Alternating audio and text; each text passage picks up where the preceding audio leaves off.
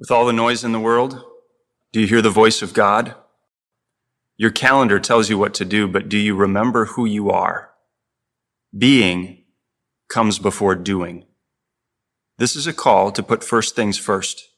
Return to the Lord with this daily pattern of prayer and devotion. Set aside this time as a sanctuary. Find a space free of distraction and follow this pattern.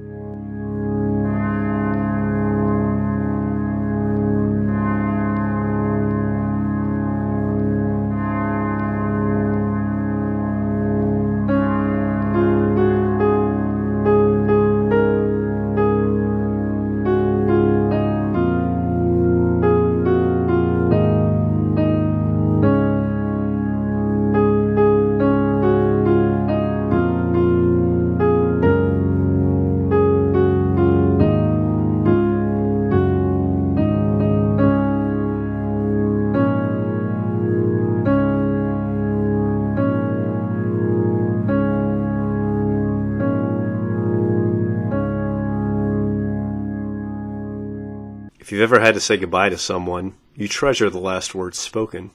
You remember what was said. You hold on to those final words. For Lent in 2021, we are focusing on the last words of Jesus from the cross. What did he say?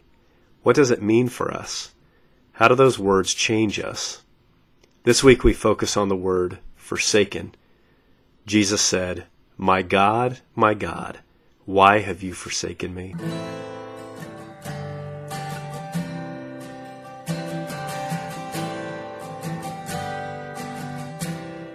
We mark this time as holy and set apart, and we do so by invoking the name of the triune God, in the name of the Father, and of the Son, and of the Holy Spirit. Amen. We pray. O God, everyone is from somewhere, but I am in the middle of nowhere. I am a nobody, but you call my name, and I am somebody. Lord, do not forsake me. If no one else knows my name, I simply ask, call mine, know me, then I am somebody. Amen. Glory to the Father, and to the Son, and to the Holy Ghost, as it was in the beginning, is now, and ever shall be, world without end. Amen.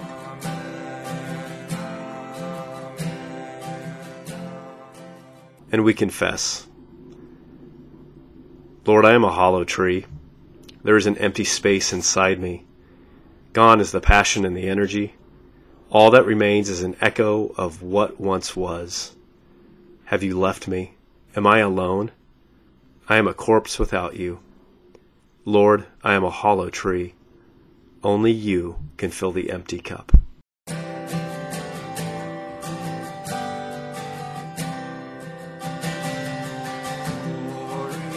be to the Father, and to the Son, and to the Holy Ghost, as it was in the beginning, is now, and ever shall be, world without end. Amen.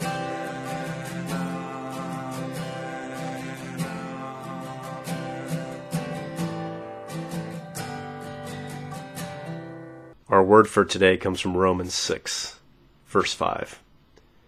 We were buried, therefore, with him by baptism into death, in order that, just as Christ was raised from the dead by the glory of the Father, we too might walk in newness of life.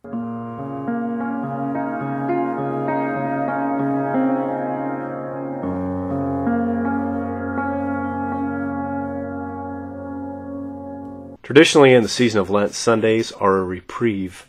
They function as a little Easter to give us hope along our Lenten journey. Lent can be gritty and grimy. We pause to lift our heads to see further down the road. There is light on the horizon, Easter reality. Today, consider this word from St. Paul.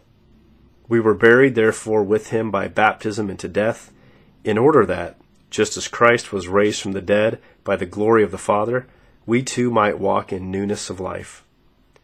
Think of an element that binds two things together: Velcro, glue, a tight knot, nails.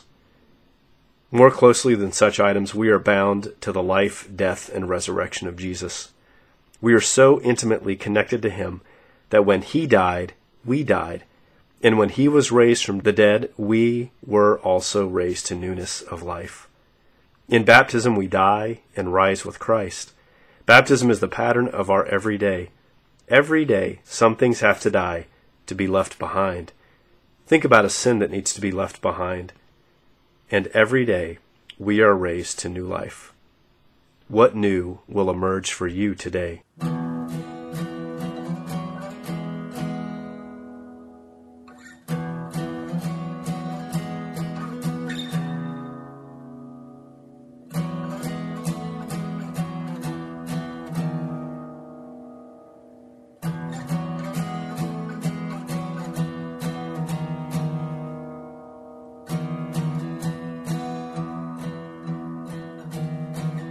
We go with this sending from Hebrews 13.